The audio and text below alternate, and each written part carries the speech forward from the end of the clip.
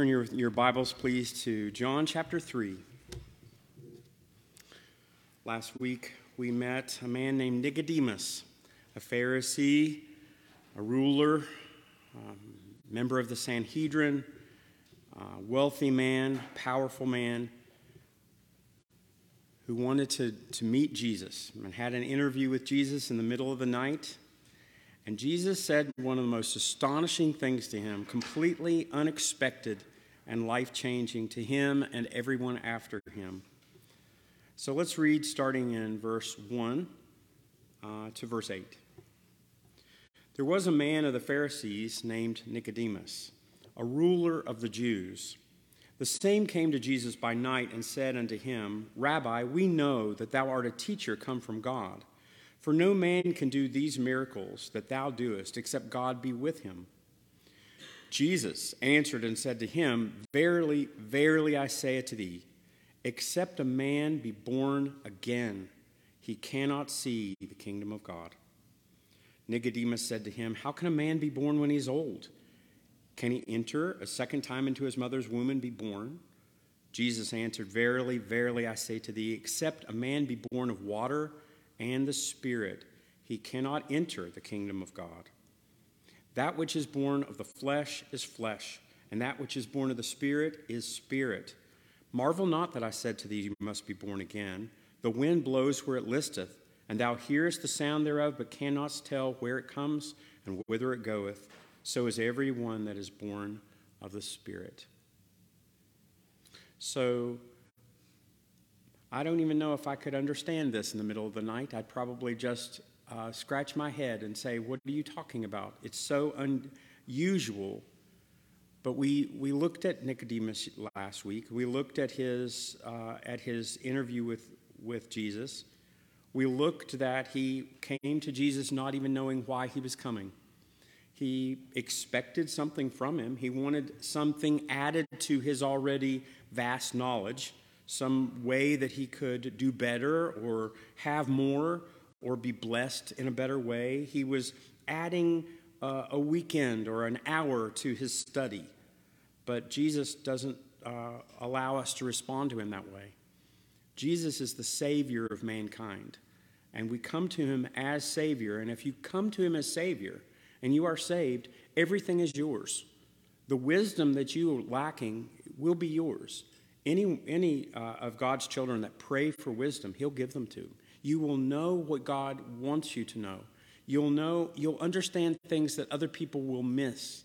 Not that you're more intelligent, but that you are seeing with God's eyes. And God is the only one that's truly seeing the world as it is, and his children that he allows to see what's going on. And the idea that the power from the Holy Spirit in a person's life is the true living. That's what life really is. To live in God is life, and everything else is an approximation of life. So Jesus really told Nicodemus two things. He said, you must be born by water and the Spirit, that you're dead. You are dead in your trespasses and sins, Paul later writes. And in order for you to be where God would have you, you must be born again. You must be resurrected from that dead state. You must have something that no one else has. You must be purified from your wickedness, and you must be restored or resurrected in your person.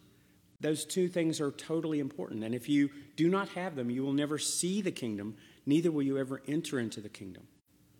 And that is frightening, to think that you could be religious or disciplined or kind or nice and never know what God would have for you.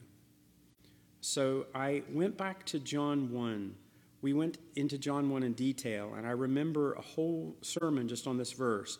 But from 11 to 13, listen what John said, because remember, John is writing this book. John has a purpose behind his book, and he is trying to tell you something extremely important that he learned from his Savior. This is from verse 11 in chapter 1.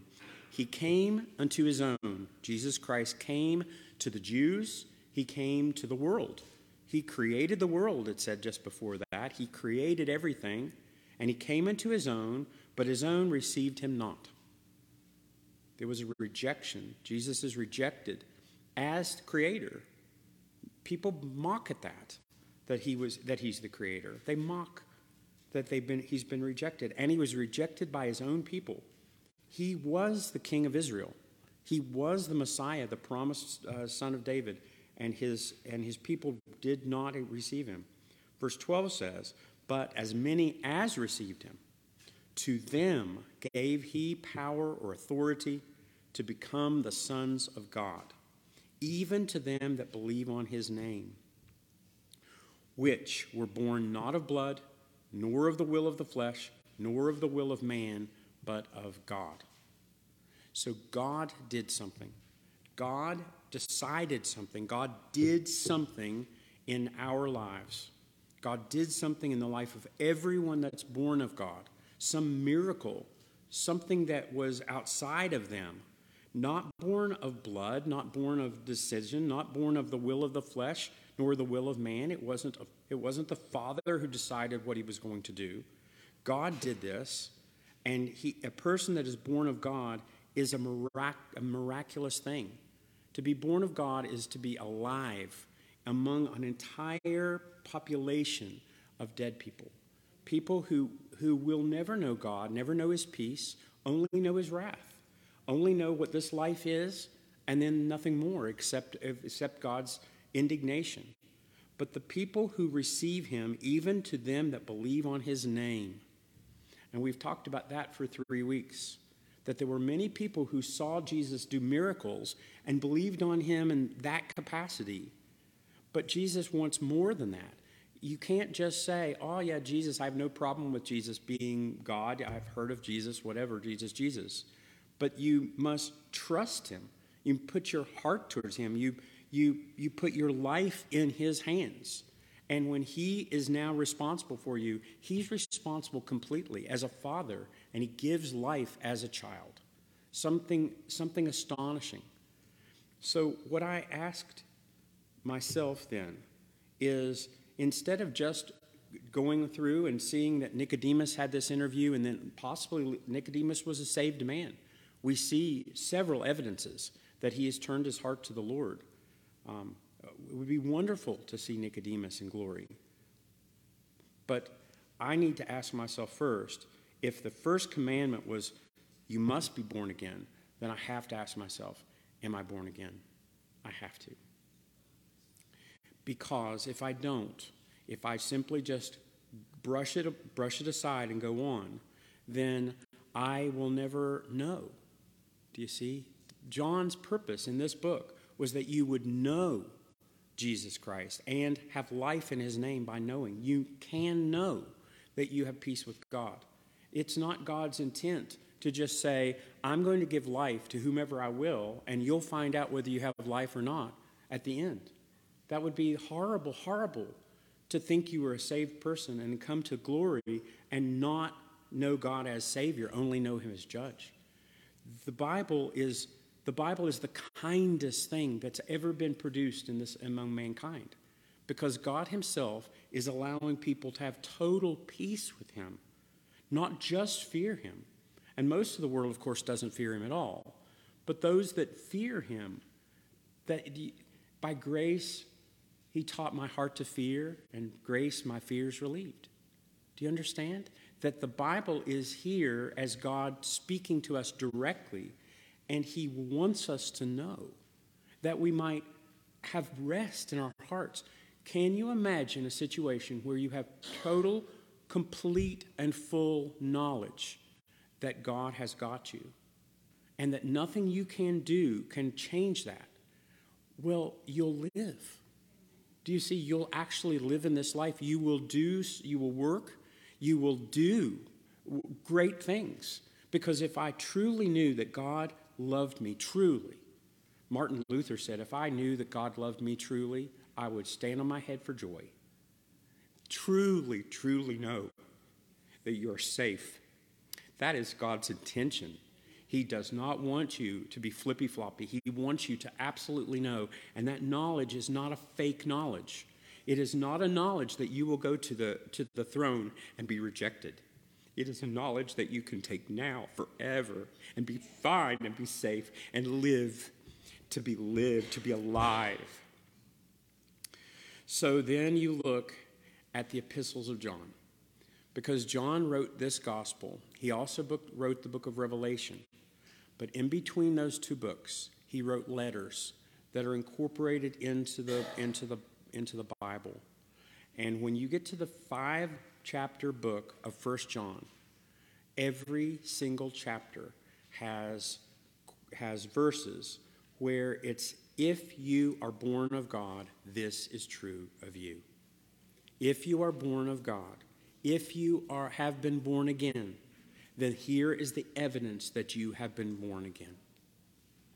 So there are 6 major verses that start or end, though that person who is born of God, or that person who is born again, that person who is regenerated, that person who is not only born once but born twice, this is true of them. And then you can test yourself. You can test yourself. Now, I'm gonna scare you today. I scared myself today. I scared myself all week. Because do I see these things in me? That's the question you have to ask yourself. And let me comfort you first. The Holy Spirit can worry you. I'll comfort you. I've never seen all of these equally in any person that I've ever met. I don't believe that they're equal and equally strong in every person, except the Lord Jesus. But these are marks of a Christian. These are marks that you have life. And you can say, do I have this in a small measure? Do I have it? Is it so faint that nobody would know? I'd have to have a blood test to see if I've got this. Okay? There are parts of these verses that you would have to give me a blood test and wait for the lab results before I would know for sure if this was true of me. Only God can see what I can't see. You have to remember, God builds mountains under the Atlantic Ocean. There is a line of mountains 9,000 miles long under the Atlantic Ocean that no one's ever looked at. But God did it. And he can build faith in me. He can build faith in you. And he can sanctify us. He can work on us to where there's evidence in our life.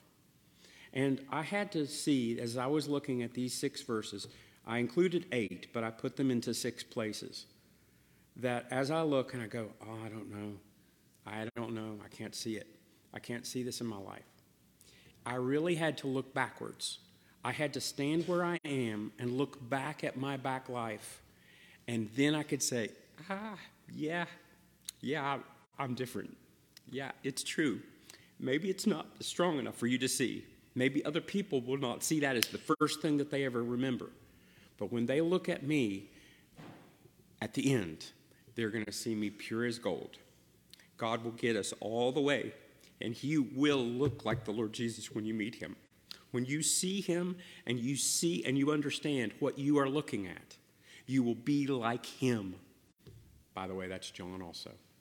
John really had one point. John was so transformed by being born again that all of his work is towards this end.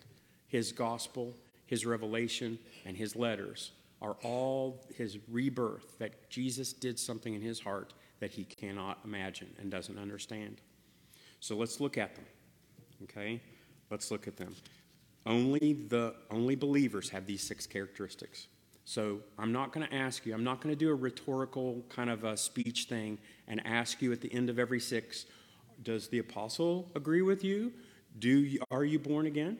I mean, I think that would probably make for a good speech, but I'm not going to do it, okay? But in the back of your head, you really should say, is this true of me? Would the apostle agree with me that this is true of me? Am I born again? That's what I'm going to say. In the back of my head, that's what I'm going to say.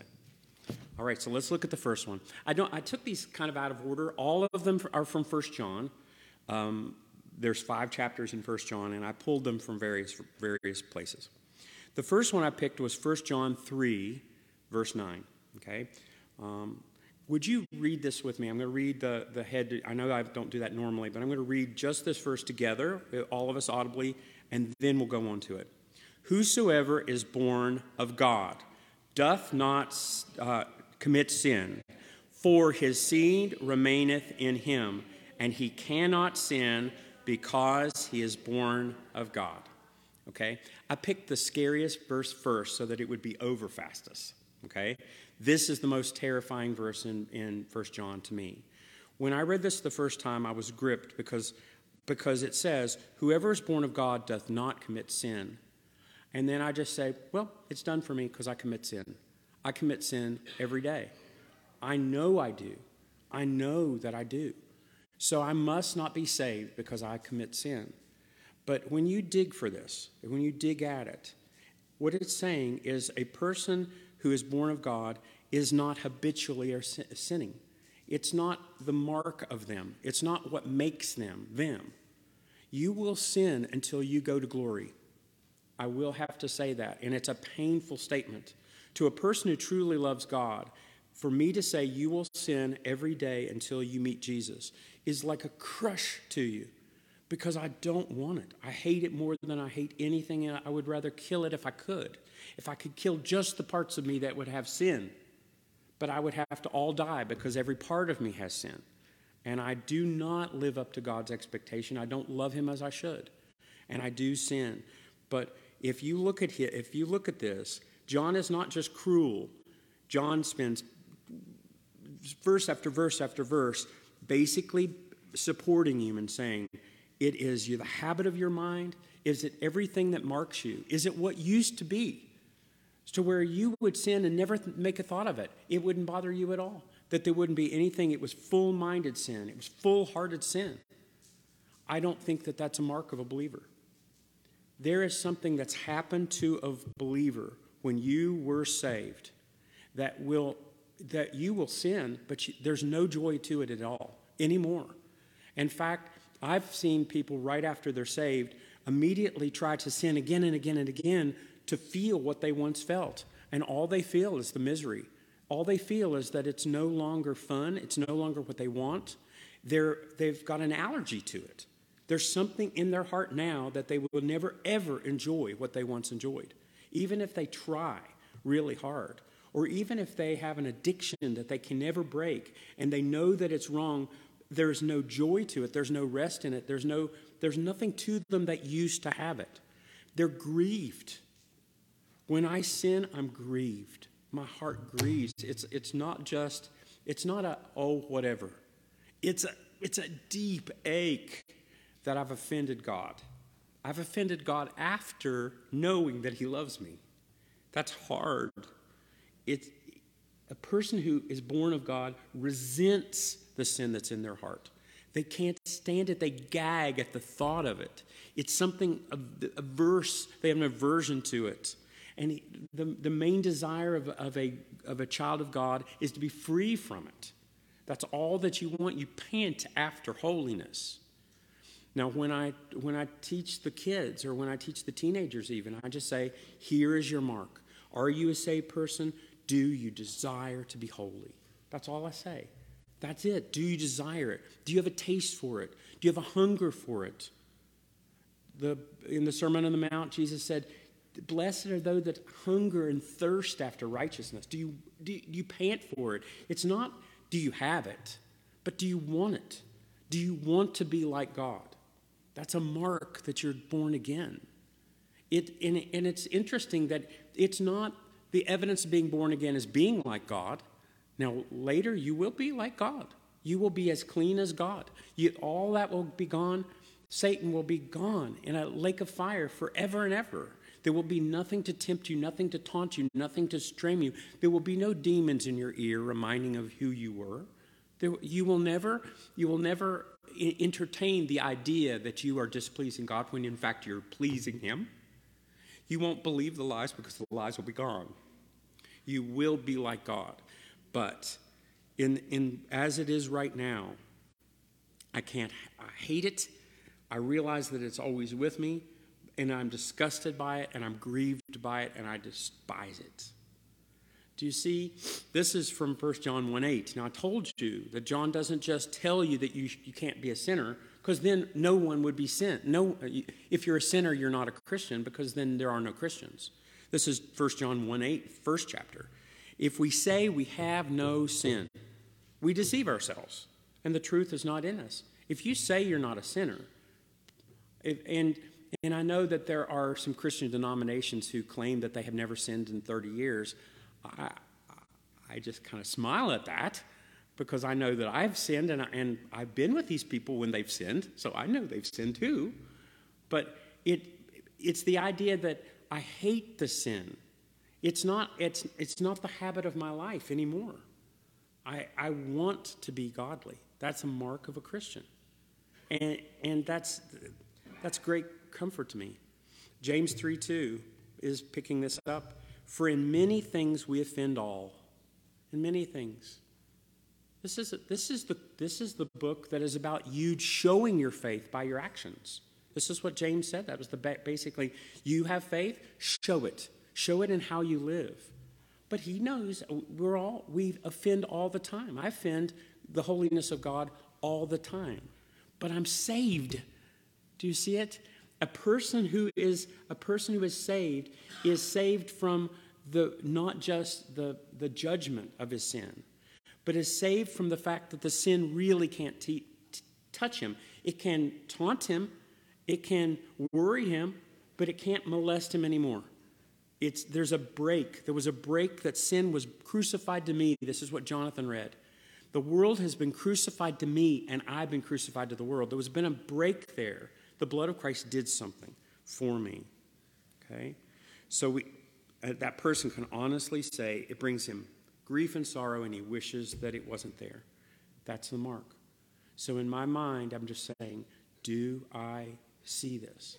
Do I long for purity? Do I long for holiness? Do I want what Jesus has more than what I once thought was awesome? And that's the mark. The person who can say yes has evidence that they're saved. Let's look at the second one. 1 John 5, verse 1. Whosoever believes that Jesus is the Christ is born of God. And everyone that loveth him, and that begat, loveth him that also is begotten of him. So if I believe that Jesus is the Christ, then that's an evidence that I'm born of God. So I have to say, is Jesus my only hope? Or do I have lots of hopes? Is there other things that I can put my faith on? If I knew Jesus would reject me, is there a plan B? And if I cannot think of a plan B, that's evidence that I have been born of God. There's an evidence there. So is there anything else? Can I say, well, I'll just be very good. I'll be so good that when I'm judged, God will say, look at all those wonderful things you did. What a giving person you are. Maybe you should go to heaven even though you didn't have a Savior. I just know better.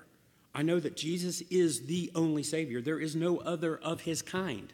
There's none other like him. There is no other place to go. There's one port of safety only one. And if Jesus Christ rejects me, then I'm rejected. I don't have anywhere else to go.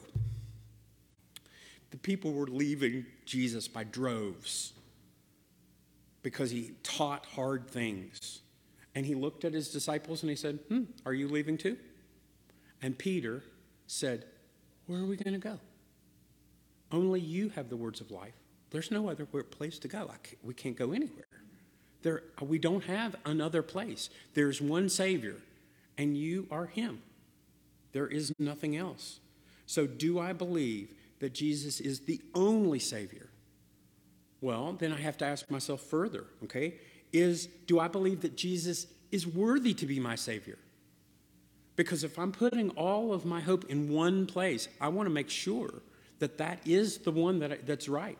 Is Jesus worthy to be my Savior? And then you look at his life. You look at his life. His life was flawless. And it wasn't flawless according to the goody-goody religious people. They found all kinds of fault with him. But what you looked at in terms of what God expected of men, there is nothing that God expected of men that Jesus wasn't. He was the lamb that was taken apart and put beside the door and watched. He was watched for 3 years and by everybody, by his enemies, by his friends, by God. God watched him and saw that he was qualified to be the victim. And I have to ask, is Jesus qualified to be my Savior? Because if I must have a Savior, if I cannot save myself and must have a Savior, is he the Savior? A believer would say yes. Jesus Christ of Nazareth, as depicted in the Bible, is the Savior of men. And I can put all of my trust in him. Then I ask myself, is Jesus willing to be my Savior? Because often you're not sure. You think, well, Jesus saves people, but he won't save me. If it's happened in my mind, it's happened in your mind. I know it. He saved other people. I know all these nice people that Jesus obviously has saved, but I know the real me, and Jesus won't save me. He knows me too well. And I just have to say, is there anybody that Jesus ever threw away? Is there ever a smoking flax that he snuffed out? Was there ever a broken reed that he broke off? And the answer is no. He's willing to be my Savior. And I have to know that he's willing. Do you see why he did not commit himself to the people who only saw him do a miracle? That wasn't enough. You must look into the Lord Jesus. The gospel must be preached to you repeatedly, repeatedly, repeatedly. As you see who Jesus is, you recognize he can be trusted, you recognize that you're commanded, and you put your trust in him because he's worthy of that trust. Trusting something that's trustworthy, that is what faith is. Do I believe that Jesus has invited me? That's the next thing I wrote down. Did Jesus invite me? Or is Jesus only saving the good people? Like, I don't consider myself one of those good people, but is he only saving the good people, or did he invite me? Can I come? So I just started writing with my pen, and I was like, he's the Savior of men. I'm a man, period. Whosoever wants to come, let him come. I'm like, that's me. I'm me. I can come. Do I believe that all of God's wrath was poured upon Jesus' head? Do I believe that all of his wrath, every bit of it, everything that he will pour upon a sinner in hell, all of it, countless more, because it's every sinner in all hell forever, all of it was poured upon Jesus' head? Do I believe that God did that to him? Do I believe that that's even possible, that God would destroy God so that he could save me? I have to believe that, because that's what the gospel says. The gospel is that God destroyed Jesus Christ so that he did not destroy me. That's the gospel. Do I believe that? Do I believe that God accepted Jesus' sacrifice when he was on the cross? Do I believe that it was accepted? The believer believes that. That's what a child of God believes, because that is how you were saved. You're looking upon Jesus as the Savior. This verse says, whoever believes that Jesus is the Christ is born of God. That Jesus is the Christ, the Messiah, the Savior. Do I believe it? Then that is interesting. Now, do I have doubts? Yes. Do I doubt that I even have anything to do with God? Yes, I do. There's many times. But do you see that that's what preaching the gospel does? Preaching the gospel brings you back again and again to the truth that's true, the truth that's not what you made up. You did not make it up. This is God's idea. And when I take myself all the way through the gospel, at the end of that, I'm comfortable. I'm comfortable. I know that God has saved my soul.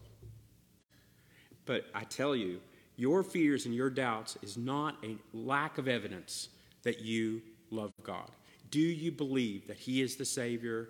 In what that means, then that's evidence that you're born again. Can you say that to yourself? Now, I tell you, this is 2 verses. There should already be rejoicing in your heart, or dread fear. There should already be dread fear. I'm talking about wet your pants fear. Because if you do not see anything in your heart, then you are damned.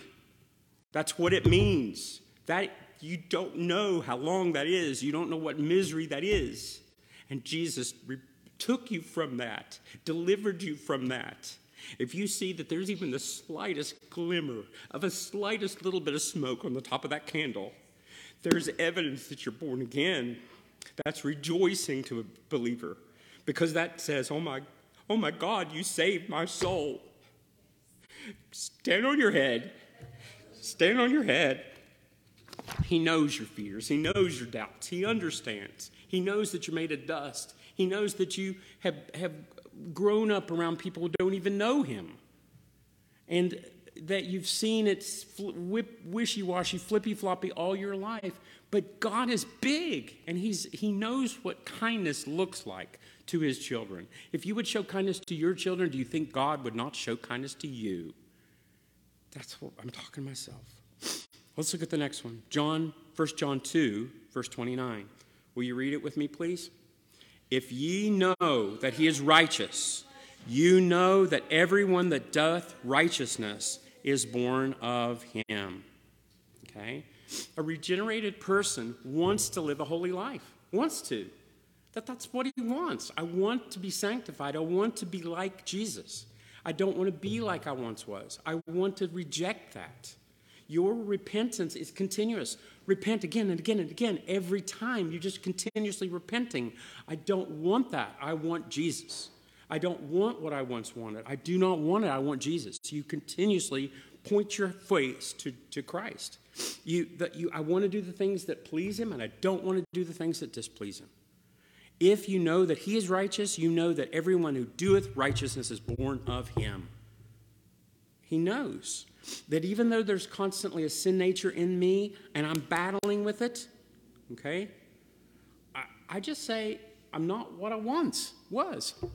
I'm not what I need to be. I'm not what I will be. But I'm not what I used to be. There's comfort there. There's comfort. If you can see that, then what's happening little by little is you're grabbing and you're holding to the cross. And it's not a fake testimony. It's real. That's what faith is. You're holding to the cross, your only hope, and you're holding it with joy. You can hold that cross with joy even to your death. You can hold it with joy. Let's look at the next one. This is 1 John 4, verse 7. Beloved, let us love one another, for love is of God, and everyone that loves is born of God and knows God. So you want to know if you're born again? Love comes from your heart. Now, see, this is scary because you're like, I don't know. I don't see any love coming from my heart, and most people don't either. But you have to say, is it really there? And I go back to what I said at the very beginning. Do you see this in every person that you know? Do you see it to where that's the first thing you say? What a loving person.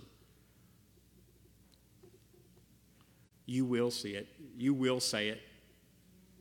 Before eternity is done, you'll say it. It'll be all that you can say because it will be fully fruited tree. It won't be a little puny sapling. And that may what you see when you look in the mirror is a little puny, withered sapling. But you may see a lush, gorgeous, fruit-laden tree. But, beloved, let us love one another. Now, do you understand how he wrote it? John's not snarky. John didn't say, if you're saved, you'd be loving. John said, let us love one another. He's prompting it. He's evoking it. He's stirring it. He's saying, let's do it. Let's start now. Let's love people the way they need to be loved. Let's love people at our own self-sacrifice. Let's love people. When you ask how you are, expect an answer. Build whatever trust that means until you get that answer to where when someone says, how are you? You tell them. You don't just say fine. You don't just say fine. The first time that a Christian asked me how I was, and I said fine, and they just stared me down until I was so uncomfortable that I just wanted to die, that was remarkable because how many millions and billions and zillions of times have you ever said fine when you weren't fine? But you didn't trust that person enough to really tell them because you didn't really think that they loved you. Well, prove it. Prove it to each other that you love each other. Prove it. I just think it's so strong that this is actually said twice. It's said this way, let us love God, for he that loves is born of God. But it actually is said backwards. This is 1 John 3:14. We know that we have passed from death unto life because we love the brethren. He that loves not his brother abideth in death. Do you see it's the same? This is the same thing. He's saying it twice. He's saying love is the key. Do you truly love? Do you feel truly loved? Maybe not. But are you truly loving? That's your indication that you are born again. And if you do not love your brother, you are fooling yourself. You're fooling yourself. Your testimony is false. You have no hope of heaven. If you are truly trying to trap someone or trick someone or use someone or use a church influence in order to destroy someone else, then you are a fraud. You're a fraud, and you will be seen to be a fraud. You will be forever in God's wrath. But to love someone truly takes yourself to do it. You have to spend yourself, and that's a hard, hard lesson. I actually looked in the mirror for this one, stared my eyeballs. I'm like, do I love really? I just have to trust that I love. I just have to trust. I have to trust. The next one is 1 John 5:18.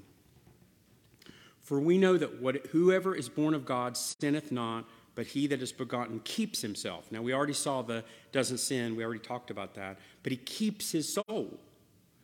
And that wicked one touches him not. So a person who's born again cares, really cares about his soul, really cares. It is not an issue of yawn, yawn. It's not an issue of talk to the hand. This is something that is key important to them. Key importance. The most importance is your soul. What does it matter if you gain the whole world and lose your soul? What does it matter? What does it matter? What does it matter that a bunch of nice people thought you went to heaven when you went to hell? What does it matter? That your soul is important, and that you know that you're living in enemy territory, that you know that you're living in danger, and you have to keep your armor on, that you can be trapped, that you can be tricked, that you can lose something important to you because of where you live and how you live and among whom you live, that you care about your soul, that you're important, that you pray for yourself, that you're guarded, that you're prayed up, that you're read up, that God might, that I hide your word in my heart that I might not sin against you, that I don't just not want to sin, but I don't even want to do the things that lead to sin. I want to keep myself. Guard it. That's what keep means. Guard it like Fort Knox. That your soul is the most important thing that exists. It is forever. And you are in charge of it. And a person who is born again cares. Cares. You look at a person like Jacob. Good grief, there's no worser in the whole Bible. He was a scoundrel. What was the only redeeming quality that Jacob had? He cared about his soul. That's it. I can't see anything else. But he cared what God said. He cared. That's a person, that's a mark that he belongs to God. And it's interesting that Jacob's name is changed from Jacob to Israel, which is a prince with God. That God sees him as a prince. And you're like, who? Jacob, the Jacob I read about? And it's me. So a person who is born again keeps himself. And here's the last one. Now I picked the two worst ones for the ends. The first one was the scary one, and this one seems to be impossible. So see if you have any evidence of this in your heart. This is 1 John 5:4. For whatsoever is born of God overcomes the world. And this is the victory that overcomes the world, even our faith. Now, have you overcome the world? You can't just say, no, I haven't overcome the world, it's just a big bunch of malarkey. No, as my faith. That really is my question. Is what I'm holding on to really faith, or is it just somehow like wishful thinking or whatever? Am I truly leaning? Am I truly trusting? Is all of my weight on Jesus or not? That's what faith is. Is all my weight there? Am I trying to do two different things, or is all my weight on general? I don't think like the rest of the world. a regenerated person is no longer impressed with the way the world thinks. The things the world loves, I'm bored with anymore. And I'm not even godly. I believe my soul is saved. But the things that I used to love, I couldn't care less about. I couldn't care less. You can't even force me to watch television. I don't have any interest in it. Somehow it's different. The toys have lost their fun. And I don't know what to say. And it's not a matter that you look at each other and you're better than me and I'm better than him or whatever. It doesn't work that way. In a person who is that's overcoming the world, people are becoming smaller to that person. And God is becoming bigger. That you care what God thinks of you more than you care of what the world thinks of you. That is a mark. Now I just have to hold on to that. Is it true of me? Oh, I don't know. Is my faith overcoming the world? I don't know. I thought at the end as we close today, what do? Do we do faith is the victory that overcomes the world? Because we know that song. That's from this verse.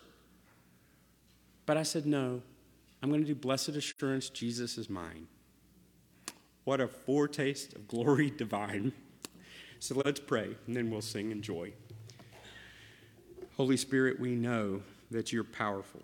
We know that you're powerful enough to break us into dust in judgment, and we know that you can break our jaw in mercy, that we might turn to your Savior that you've provided for us. We ask that you would give us great grace, and I pray for every trusting soul that you would make them comfortable, that they would leave here with delight and full heart of comfort, that they believe that Jesus is theirs. And for every soul that is troubled, first I would ask that you would trouble them.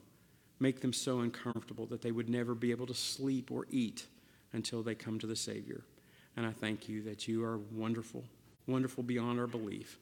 Would you accept our rejoicing today as worship? And we pray in Jesus' name. Amen.